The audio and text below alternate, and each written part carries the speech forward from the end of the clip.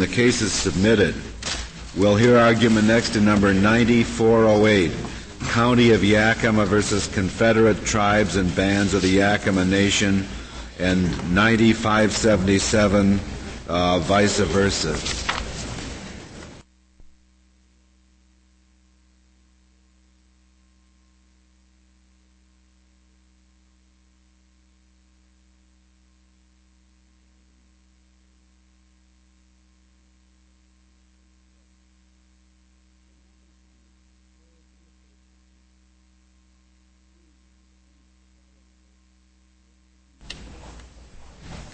Mr. Sullivan, you may proceed. Thank you, Mr. Chief Justice, and may it please the Court.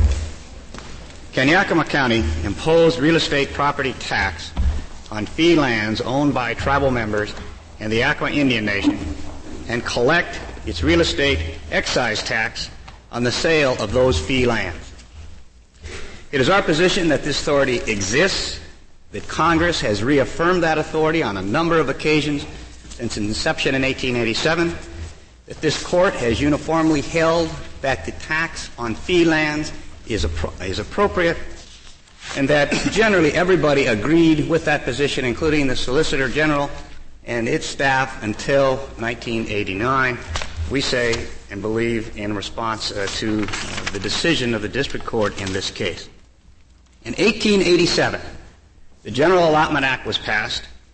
The General Allotment Act, for the purposes of this case, provided a number of things. First, land was to be held in trust for a 25-year period of time. At the end of that trust period, the individual allottees were to receive fee patents. With those fee patents went two things. One, citizenship, and two, the responsibility of paying tax, along with the rights of alienation of that property and the ability to sell and deal with it as any other citizen would. In 1906, the Congress reaffirmed and clarified, we believe, its intent. In 1906, the Burke Act was passed. It was passed partly in response to one of this Court's opinions in In Re Hef, to reaffirm that you didn't become a citizen until the fee patent was issued, but when it was issued, you became a citizen. And secondly, the 1906 Act shortened the trust period, or at least it allowed the Secretary to shorten the trust period from 25 years into basically an individual decision of the Secretary. Mr. Sullivan, on land within a reservation where a fee title is held by an Indian member of the tribe, but it was patented and the title was issued, and if that land is later transferred, does state law govern what it takes to make a transfer and pass title? Yes. And what about if the owner were to die without leaving a will? What law would govern the passage of that land? I believe that if it's a tribal member, the owner is a tribal member, I believe that the fee lands would pass under the provisions of state law. The balance of his estate would pass under the rights of inheritance as established in the United States Code and rules of. Have there been cases involving that, to your knowledge? I don't believe it ever has been raised, or any case in which it has been a problem now. Mm-hmm. In 1906, this Court was called upon in Gowdy versus Meese to address this issue.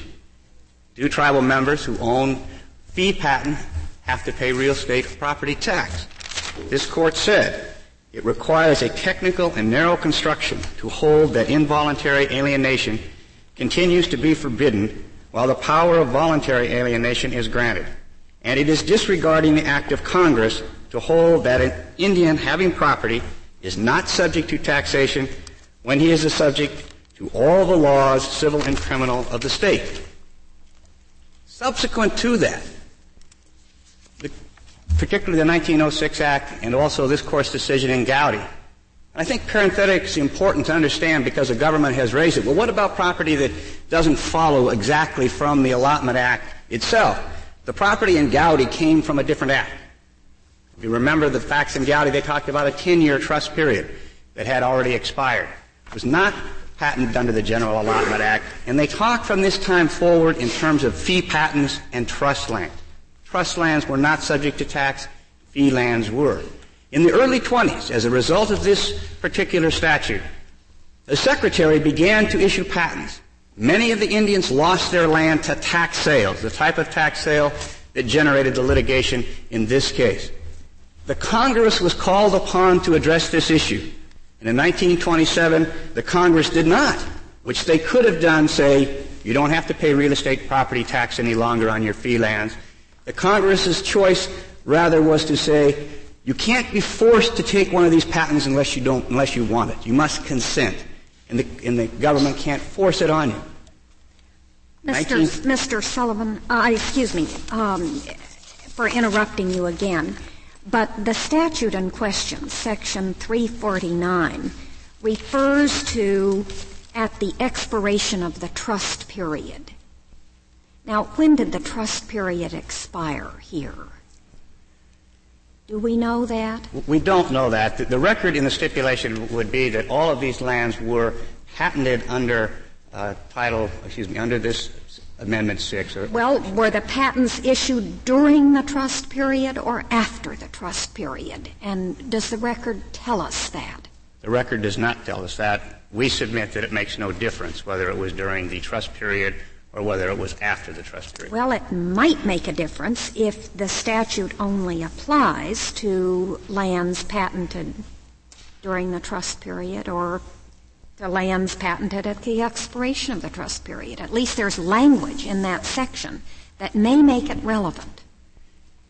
We believe, I can't disagree that could be a reading given to the proviso. We submit, however, that clearly was not the intent, that the taxation of these lands were meant to apply to all lands patented in any manner.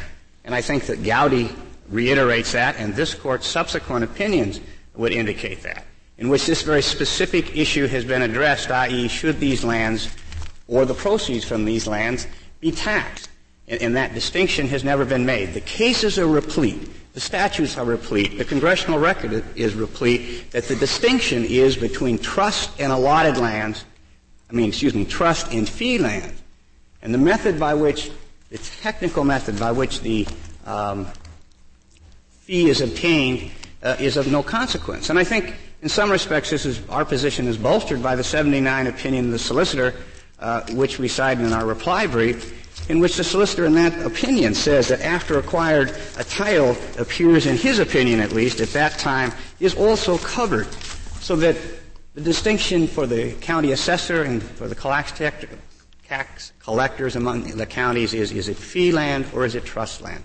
And if it's fee land, it is going to be taxed because it is freely alienable. To get involved in the very stilted, in my opinion, interpretation of the proviso puts us in a difficult position and one that would not coincide, we believe, with this Court's ruling in Gowdy. The tribe and the government make a big deal in some respects in terms of the Indian Reorganization Act. We submit again the Indian Reorganization Act was adopted partially because of, again, this similar problem. Lands were being lost. The land base of the tribe was being diminished. In the Indian Reorganization Act, the Congress again addressed this issue, and they did so by saying there would be no more allotments. They extended the trust period indefinitely and allowed for the Secretary to return some of these lands to trust to get them out of the tax base. We submit that and again, Congress could have addressed the tax issue and chose not to, and allowed Section 349 of 25 U.S.C. to remain on the books. In 1939, this Court, in Board of Commissioners versus Jackson County, was dealing with the problem, because by this time the Court had decided that if you didn't consent to the patent, then the taxes needed to be returned. But the Court, in dealing with this what the consequences of this were for the county, said in consequence, Jackson County in 1919 began to subject the land to its regular property taxes. It continued to it continued to do so as long as this fee simple patent was left undisturbed by the United States. Jackson County, in all innocence, acted in reliance on a fee patent given under the hand of the President of the United States. Here is a long and unexcused delay referring to trying to get the money back on behalf of the individual Indian in the assertion of a right for which Jackson County should not be penalized. The lands of this Indian and the lands of other Indians had become part of the economy of Jackson County, which is, we believe, crucial in part of this case. When are you going to get to Mo? I'm almost there, Your Honor. Yeah. I think it's important, and I think Mo is important, but I think we need to have the history up to Mo because, again, the tribe and the government say, well, it's sort of the IRA. I take it at the very minimum you want to limit Mo to its facts, I suppose. Well, we believe that Mo. There's a difference between the clause that was relied on in Mo and the clause that you rely on here, is there? Well, no, Your Honor. There's a difference, but we rely on both parts. The clause, what's been called the General Laws Clause of Mo, which said the general civil and criminal laws of the state, is exactly the same clause used in Gowdy versus me. Mm-hmm. We believe that we have a specific provision with respect to tax of real estate. In Mo, I think it's significant that in looking at the district court opinion, a number of things happened. The tribes in Mo could have asked the court, don't impose real estate property tax. But they did not. The issue in Mo was personal property tax, it was vendor license fees, and sales tax. It did not deal with real property tax. And in fact, it's clear from the record, if you look again at a footnote 9 in the opinion of the district court says, and remember in that case, the state of Montana tried to make a big deal about how much money we pay for services and all these great things we're doing for the tribe, and therefore just do away with their laws, which we feel was an overbroad approach. But the trial court says... Well, how do you... in terms of the rationale and the reasoning in Mo, why is there a difference between personal and real property owned by Indians within a reservation? Well, in terms of the difference is in terms of the taxing authority of state and local government. We have... The court has said in Mo you don't have general authority to impose your personal property tax. This court has said that we are going to limit the state's ability to tax Indians unless there is a specific provision. You would say that the state may tax Indian-held fee land on a reservation. Correct. But if that same Indian had personal property on that same piece of real estate, you accept Mo's decision that the state may not tax. Absolutely. Absolutely. And I think it's because of the court's requirement that the taxing authority be specific and that authority has been upheld by the court since that period of time. You accept it, but you don't really agree with it. I think that the rules that have been adopted with respect to the relations between state and county and Indian tribes could be more clear. Yes, I would agree with that. I think, example. Let me give an example that I think is important to this analysis. The government concedes that the only way they can collect income tax, federal income tax, is because of this provision, Section 6. This court in Squire versus Kopelman dealt with that issue. It was a 1956 case. It was before Mo. But the court said you can't. That government was trying to tax the proceeds of a timber sale of allotted land that was still held in trust. The court said, you can't do that. The government said that provision for taxes only applies to state and local government. It doesn't apply to the federal government. This court said, no, it applies to federal income tax also. Without that authority, I submit, if the court were to say, no, Section 6 doesn't mean what it says, it doesn't authorize tax on real property, that you also eliminate the income tax ability of the government to collect the income tax that come from that land. But your argument, as I understood, I was surprised to hear what you said earlier. I thought you were just arguing that because of the proviso, the real estate can be taxed, but you also say that for other purposes, the real estate comes within the jurisdiction of the state. That's correct. And for purposes of inheritance and so forth. Well, the state of Washington at this time does not have an inheritance tax, but for example... We're talking about taxes. I'm talking about what happens to the property when the decedent of the allotted land dies. As I understood your answer to an earlier question, that the land would pass according to state law. Is that right? That's correct. How do you get that in the proviso? The proviso doesn't say anything about that. It says sale, encumbrance, and taxation. Well, part of that, I believe, Your Honor, comes from Public Law 280, which does apply on the Yakima Reservation. Part of it is the problem of the real estate property records are kept at the county courthouse, which would include. We have to decide that. I thought, frankly, I didn't realize this until you said it. I thought we were just talking about the very narrow question about whether the state can tax the land. But I think that's all we are talking about. And can I agree that the state can tax the land without agreeing that the land passes according to state law and that the state can do all sorts of other things with respect to the land? Absolutely. Our position is, however... As long as I get 4 other votes. That's correct. Our position is with respect to the real estate excise tax. The real estate excise tax that the Ninth Circuit struck down says it's an excise tax. It's covered by Moe. Our position is the excise tax follows the sale of the land. It's a 1% tax that every citizen of the state pays a piece of real property. But don't we have to follow the Washington Supreme Court's interpretation of its own law in that regard? I mean, didn't they just rely on how the state Supreme Court described the excise tax?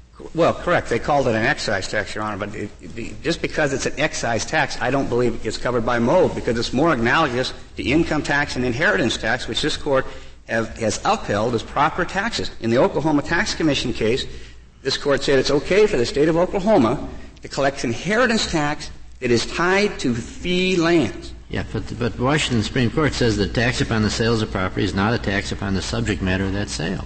So how can you say it's a real estate tax? I mean, if it's a matter of state law, I don't understand. It would be. The analysis is that the income tax, the capital gains tax, is a tax on an increase in your wealth, and therefore it seems to me is more analogous to the income tax. It's a source from which the money flows. In this case, it flows from. Well, but I think you're right. The Washington Supreme Court might well have said that, but they didn't. And aren't we bound by how the Washington Supreme Court characterized it in that phase of the case?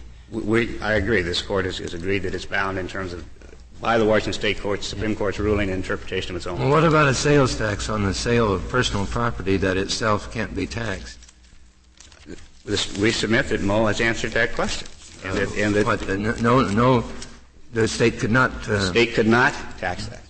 The statute. What about a timber severance tax on fee land?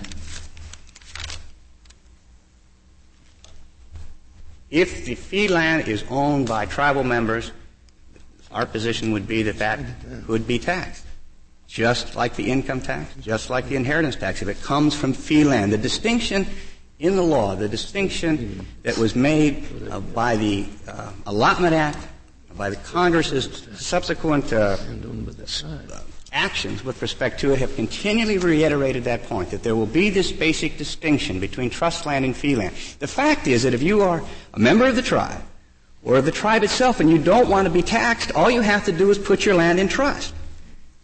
We believe it's that simple. The Court has said that alienability... Well, it's not quite that simple. You don't have to do that to have the advantage of Moe. I agree. But Moe did not deal with real property. The tribe could have raised that issue. They chose not to. As I say, in fact, the district court relied on the fact that those taxes were being paid and pointed it out, that the real estate taxes were being paid.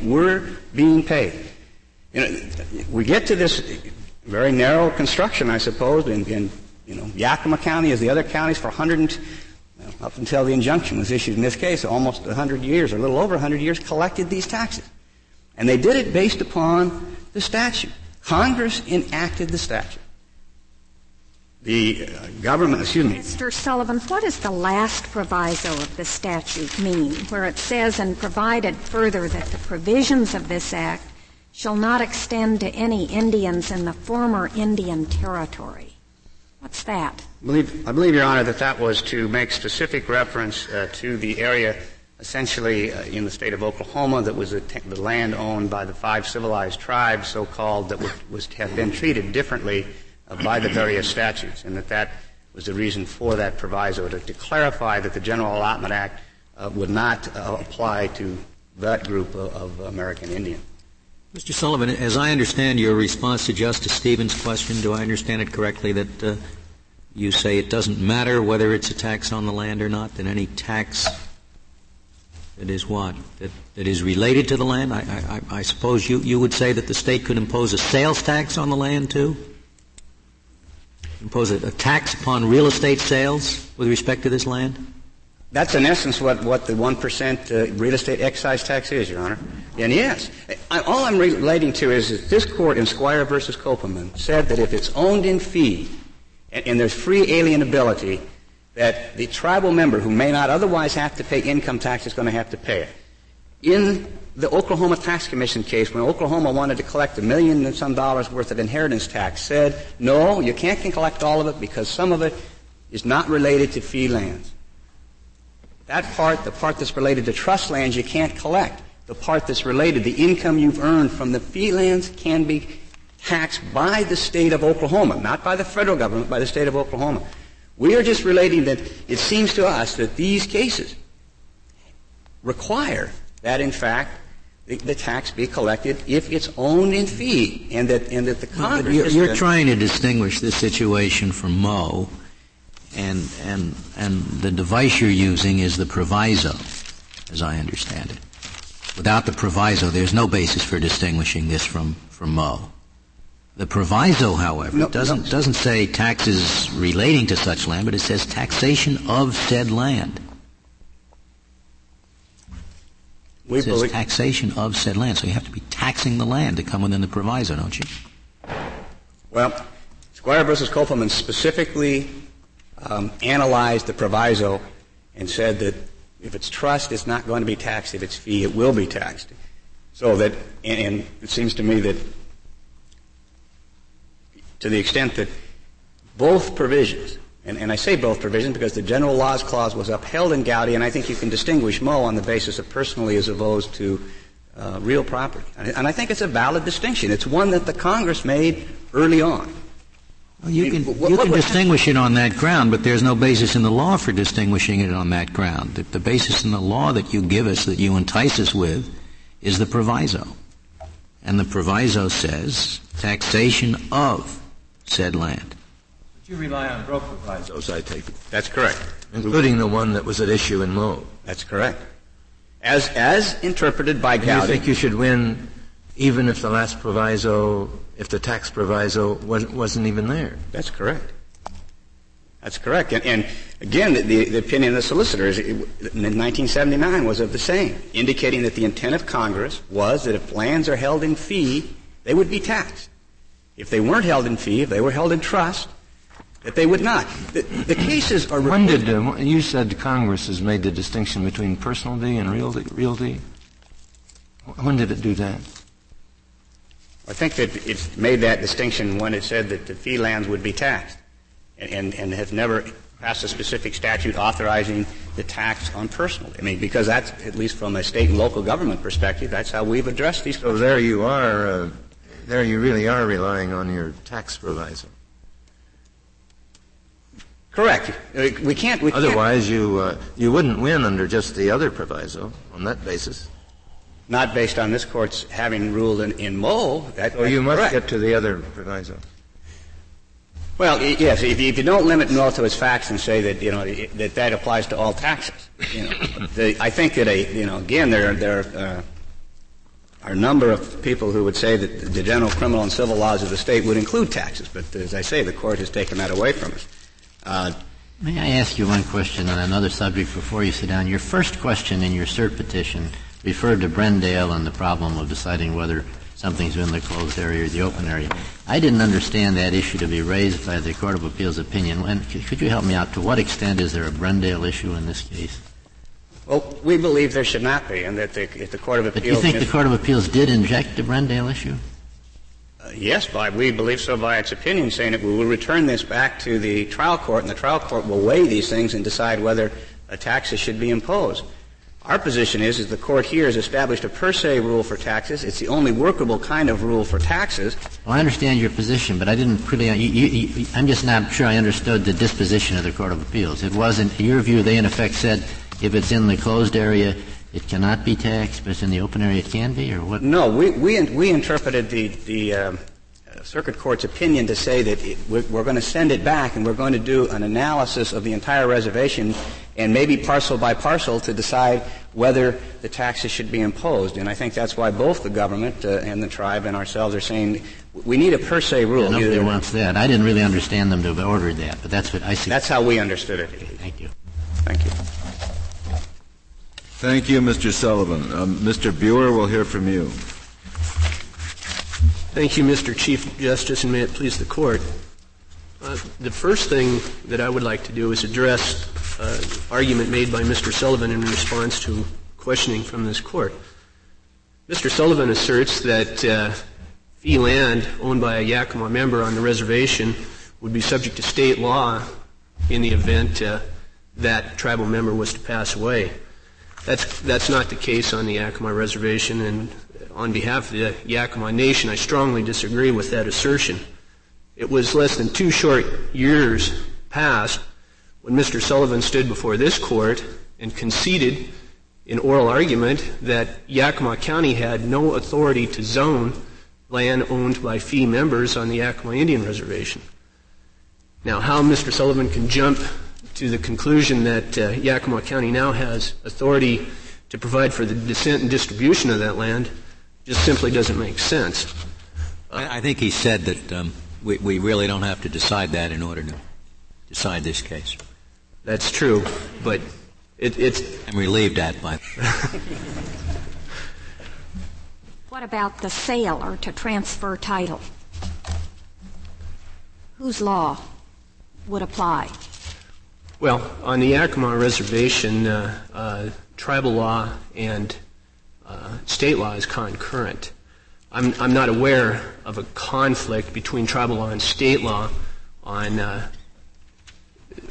the laws on effecting a sale.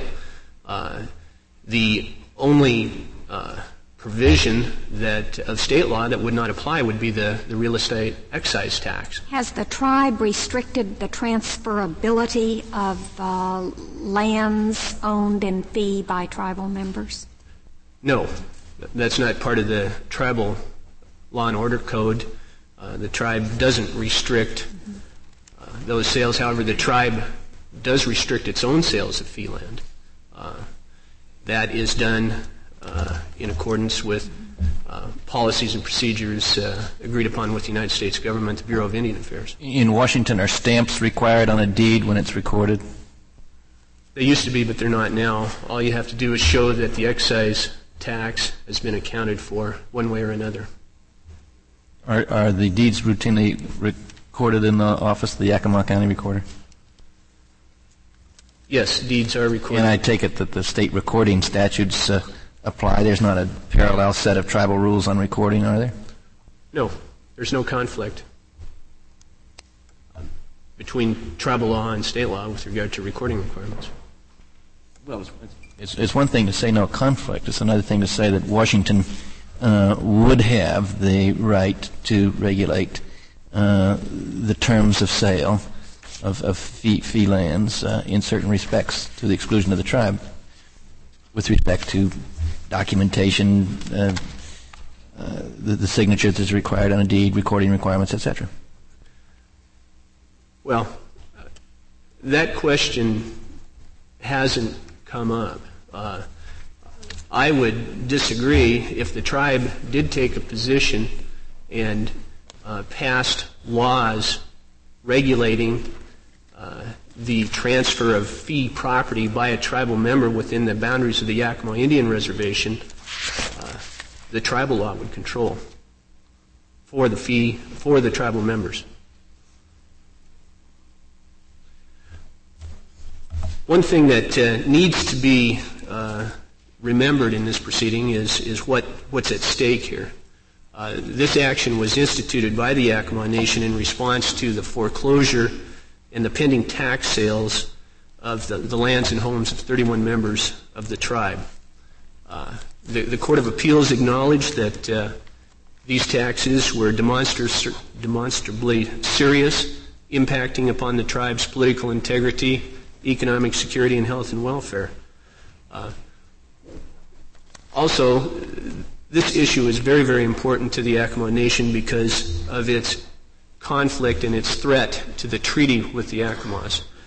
The treaty with the Yakimas, which we've addressed in our brief, provides that the lands of the Yakima Indian Reservation are for the exclusive use and benefit of the Yakima Nation and its members.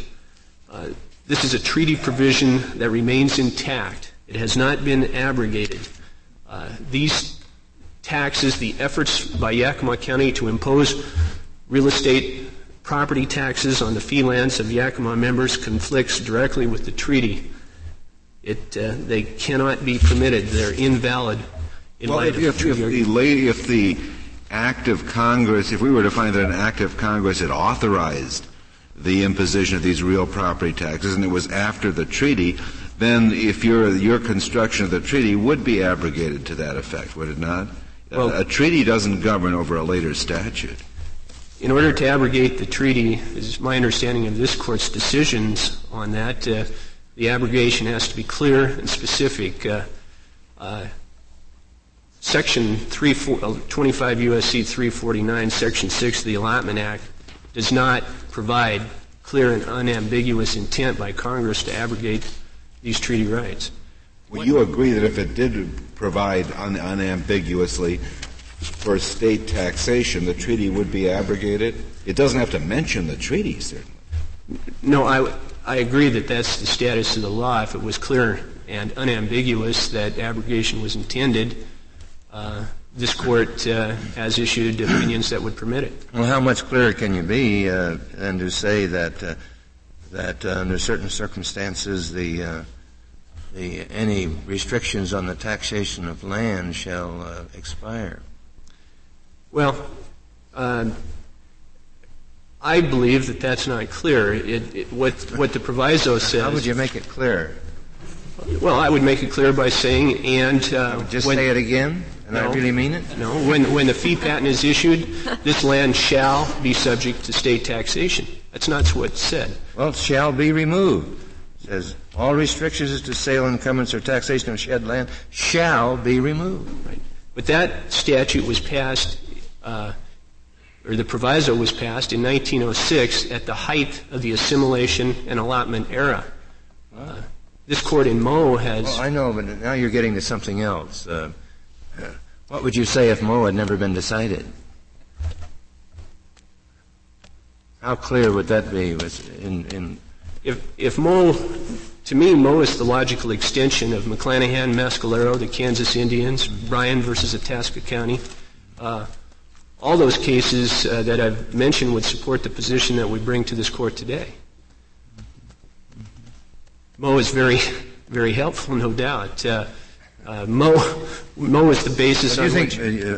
You think the later statutes really repealed the General Allotment Act, and for all intents and purposes, or this part of this, at least this part of Section 349? Well, did it or didn't it? I don't use the word repeal. I prefer to use the words repudiated as the Court used in Moe. Well, you can't have two statutes existing regulating the same subject in a contradictory way. Isn't one of them going to cover it, and the other one, if it doesn't cover it, it's been repealed? Well, what this Court has done, particularly in Moe, is look to the policies behind the allotment and assimilation legislation. Those policies no longer exist. They've been completely replaced and totally repudiated. But ordinarily, simply a change of direction on the part of Congress, so that Congress is doing things differently in the area of Indian relations now than it did earlier, doesn't repeal an express statute. Well, this is the enactment of the Indian Reorganization Act and legislation thereafter wasn't a change in direction. It was a 180-degree opposite situation. Instead of assimilating and ending what about the rule against implied repeal? Can you point to something in the Indian Reorganization Act that is squarely inconsistent with the proviso? No, I can't. Well, then doesn't the rule against implied repeals govern? No. Why not? Because I can't point to anything in the Indian Reorganization Act that says directly repeals or contradicts the main provision of 25 U.S.C. 349, which provides that on the issuance of a patent and fee, the allottees shall be subject to the general criminal and civil jurisdiction of the state in which that allottee resides. And yet, Moe teaches us that has been that's inconsistent. That is no longer appropriate. It's invalid. So the same logic applies to this issue. Is it necessarily inconsistent to say that both the Indian tribe could tax the land as well as the state and county? I mean, we often have parallel systems of taxation out there. Is there anything necessarily consistent with that? No. The tribe would have authority to impose its taxes on fee lands, but the tribe has chosen not to tax any of the lands owned by tribal members. And even if the tribe did choose to tax, it wouldn't mean that there couldn't be another taxing jurisdiction that also had that power. Except this court has said to give states taxing jurisdiction over Indian tribes and their people requires a clear and unambiguous intent on Congress's part to effectively. Well, I guess this court in that early Gowdy case thought it was clear enough. Well, what Gowdy held, Section 349. That's true. In 1906, at the height of the allotment and assimilation period, this court held that taxing jurisdiction was one of the general civil jurisdictions that the allottee became subject to when he received his patent.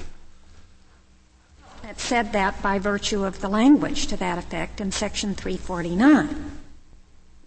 That's right. So the Gowdy decision was made before the adoption of the Burke Act proviso. So the court in Gowdy did not have the benefit of that other language. It relied on the general jurisdictional grant contained in the main text of the statute. Moe never explicitly distinguished between fee lands and other lands, did it? Yes, it did, in my opinion. It does make that explicit distinction? The issue in Moe was the general policy, general powers to tax. But the opinion in Moe provides that even on fee lands, the general taxing authority for personal property taxes of the state of Montana does not exist. Well, as to personal property tax, but it never addressed a tax that was specifically directed to fee lands only.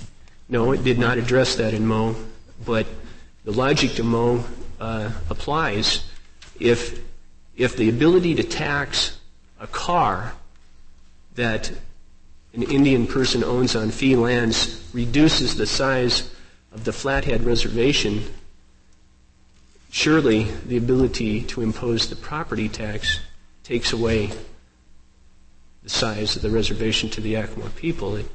The Yakima Indian Reservation is the homeland of the Yakima people, and I believe that Congress has dictated that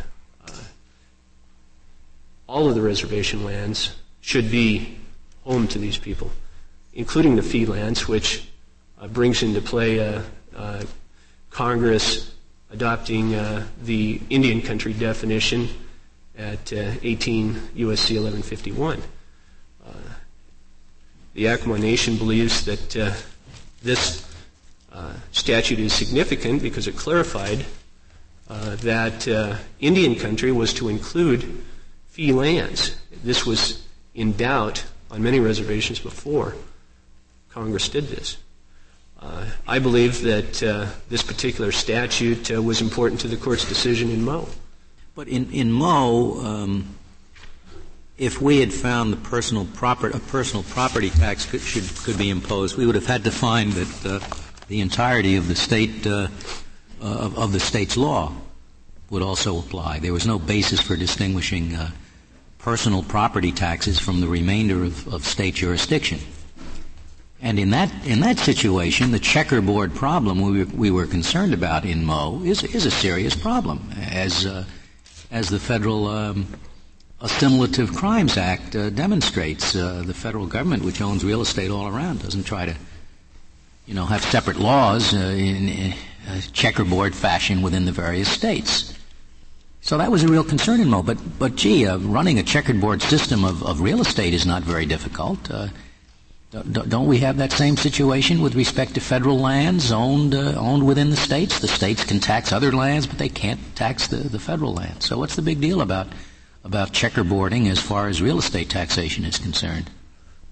Well, it's significant because why should one Yakima member have to pay taxes to a jurisdiction that he pays no other taxes to on one parcel of land, while the other Yakima member not have to pay taxes? Well, because the statute says so. But I mean, there's no serious implementation problem as there is when you have people in one relatively small area, all subject to different criminal and civil laws on the basis of which parcel of land they happen to be on. And that'd be very strange. But I don't see anything so strange about allowing a state to tax some parcels and not to tax others. Well, that's true, but that same distinction could have been made in Moe. No, I don't think so. I mean, they didn't have the proviso. I mean, if you said personal property taxes could be imposed on a checkerboard pattern basis, I think you'd have to say all laws, quote, both civil and criminal, would be applicable on the same checkerboard basis, and that would have been a real problem, I think. Well, I would argue that the proviso wasn't intended to be that dramatic. The proviso was something that Congress passed and still fell within the limits of the general jurisdictional grant contained at the beginning of 349. I would like to point out, I'm running out of time, but point out to this Court to consider the argument that we've made on the state disclaimer statute. The Court of Appeals found that the disclaimer language had been waived by Congress, or Congress had consented to it by 349. Again, Congress did not contemplate when it adopted 349 that Indian tribes would be flourishing and that the reservation system would continue to exist at the end of the 25-year trust period. And I would also like this Court to affirm the decision in the Court of Appeals on the excise tax. There's no reason to distinguish that excise tax from the taxes that this Court has struck down in the other cases that have come before this Court. Thank you. May I ask you one question before you sit down? At the beginning you said you were relying on the provisions of the treaty with the Yakima Nation. Are the provisions you relied on set forth in your brief? I didn't find them. Well, my brief quotes those provisions. The treaty is 12 Stat 951. Where it describes the 10.8 million acres that the tribe gave up and provided basically the tax base for the rest of Central Washington. The next section goes on to provide that describe the lands that would be in the reservation, and it says these lands shall be for the exclusive use and benefit of the Yakima Nation. That's what I thought you said, but that would mean they couldn't have even conveyed them to non-Indians. And they did, and there's no question about that. The General Allotment Act was the beginning of an effort to abrogate that. But the General Allotment Act did not go to fruition. Congress saw the error of that and halted allotment and assimilation before it became finalized. the treaty provision was not abrogated. It still remains in force. Thank you. Thank you, Mr. Buer. Mr. Needler, we'll hear from you.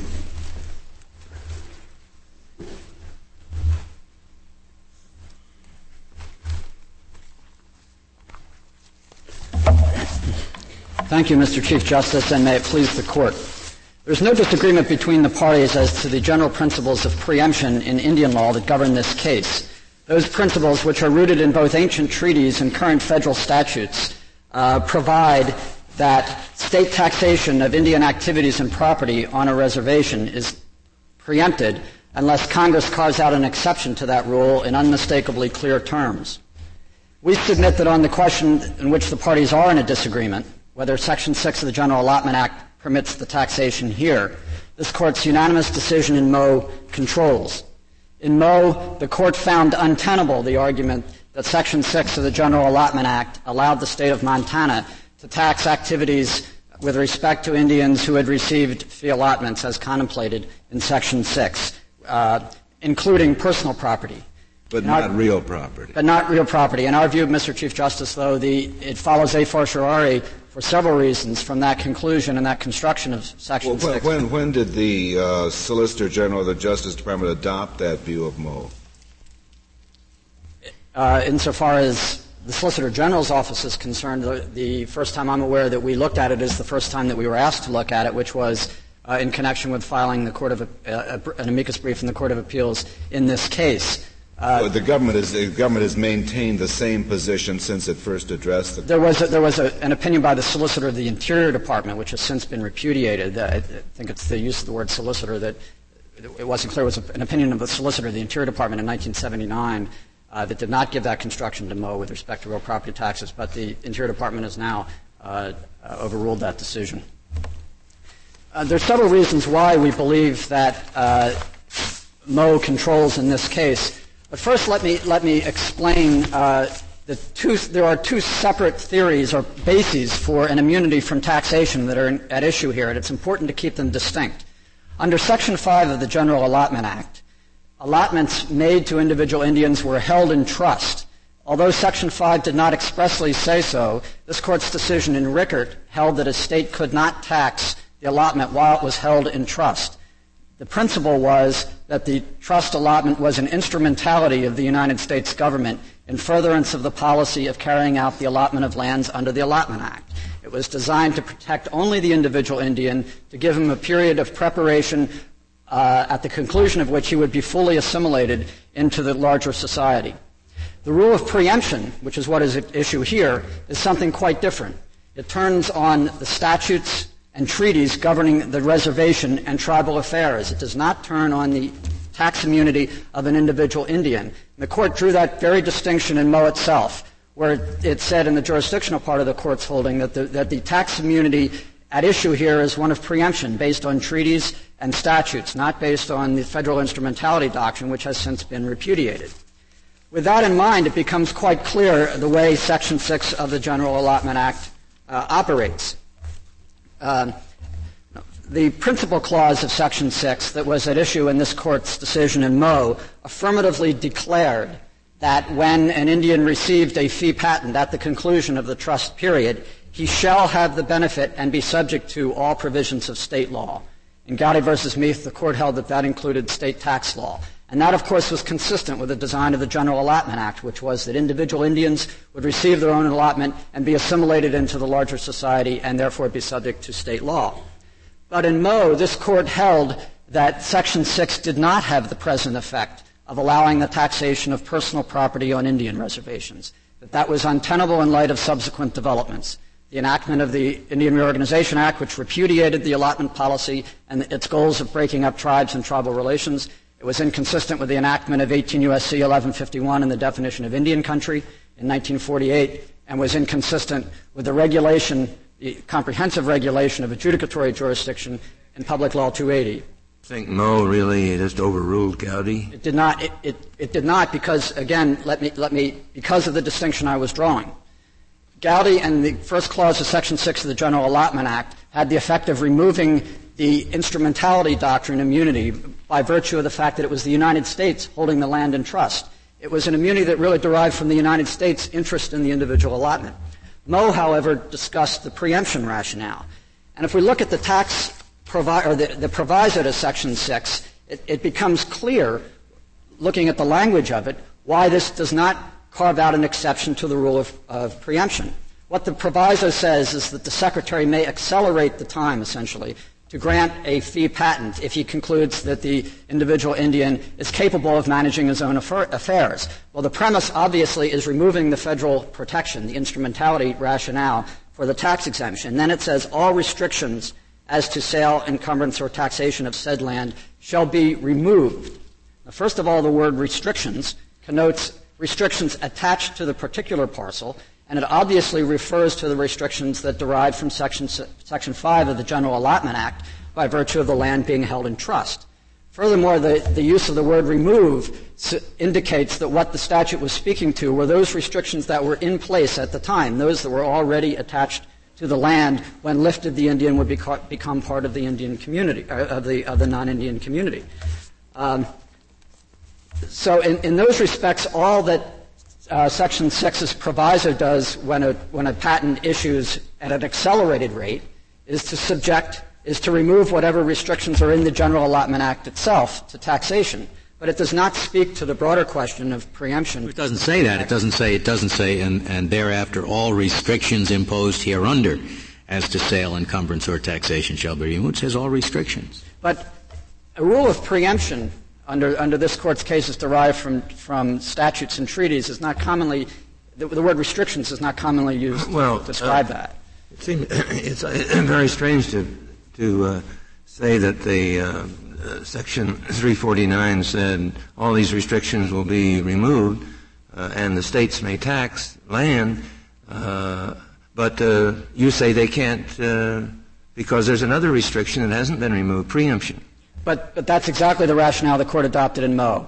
And that is that what Moe... I wrote Moe, and I certainly don't agree with that interpretation. No, not with respect to separate tax immunities as such, but what the Court said in Moe was notwithstanding the fact that Gowdy had said state tax laws are part of the laws to which the allottee becomes subject, the Court said that does not apply. It's not an implied repeal. Section 6 remains in effect, and if you have an off-reservation allotment, the Section 6 has the effect of subjecting that allotment to state tax laws. Well, they certainly did. Very strange reading. They certainly wasted a lot of effort writing that statute. I mean, it's just a meaningless statute. No, it's not. With all respect, Justice White, it's not, because at the time it was written, it was part of the allotment policy during which individual allotments were to pass into the broader society. As this Court said in Moe, that was repudiated by the General Allotment Act. Not just the allotment policy, but, by the IRA. The IRA's purpose was to reestablish the tribes, and therefore to reinstate the premise of the Kansas Indian. So you're really saying there later arose a preemption policy, right, which intervened. Precisely, Justice White. It was reinstatement of the prior regime prior to the General Allotment Act. It reinvoked the rule of the Kansas Indians, which this Court reiterated in Montana versus Blackfeet tribe, which is once the tribe is recognized by the political departments as separate and self-governing, as this one is, and set aside on its own land, the tribe and its members are immune from taxation. Well, let's just assume there was a time between the General Allotment Act and preemption where there wasn't any preemption. That's correct. There was. All right. Well, and up in that period of time, states were permitted to tax by virtue of the General Allotment Act. Right. And even after the IRA, with respect to lands outside a reservation, they may continue to do so. That's why it's. So what you're saying is that this preemption policy, wherever it came from, in effect overturned the state's authority to tax pursuant to Section 6. Exactly, which is what the Court held in Moe. And it's not just to change the direction. You don't say that repealed it. No, it did not repeal it. Because all that Section 6 spoke to was the instrumentality doctrine, tax immunity, which was individual. But as this Court said in Moe, the tax immunity here is for the benefit of the self-governing tribe, including its members. And it's not just a change in policy. There were specific statutes later enacted that had this effect, including the IRA, including the redefinition of Indian country in 1948. Your time has expired, Mr. Needler. Thank you, Mr. Mr. Sullivan, do you have a rebuttal? You have 4 minutes remaining. Mr. Chief Justice, and may it please the Court. Mr. Buer indicated that he believed that Section 6 was adopted after Gowdy. Our reading of that is different, that the Section 6 was in fact adopted, the amendment to Section 6 was adopted in May of 1906, and Gowdy was decided in November. The Court in Gowdy could have relied on the second proviso, but chose not to, and in fact relied on the general laws provision, which we think gives it a stronger meaning. Additionally, I think one of the questions that the Chief Justice asked points out the problem that this case addresses. When was the statute repealed? Policy of Congress has gone from one side to another. After the IRA, after the so-called repudiation of the assimilation policy, the Congress of the United States passed Public Law 280.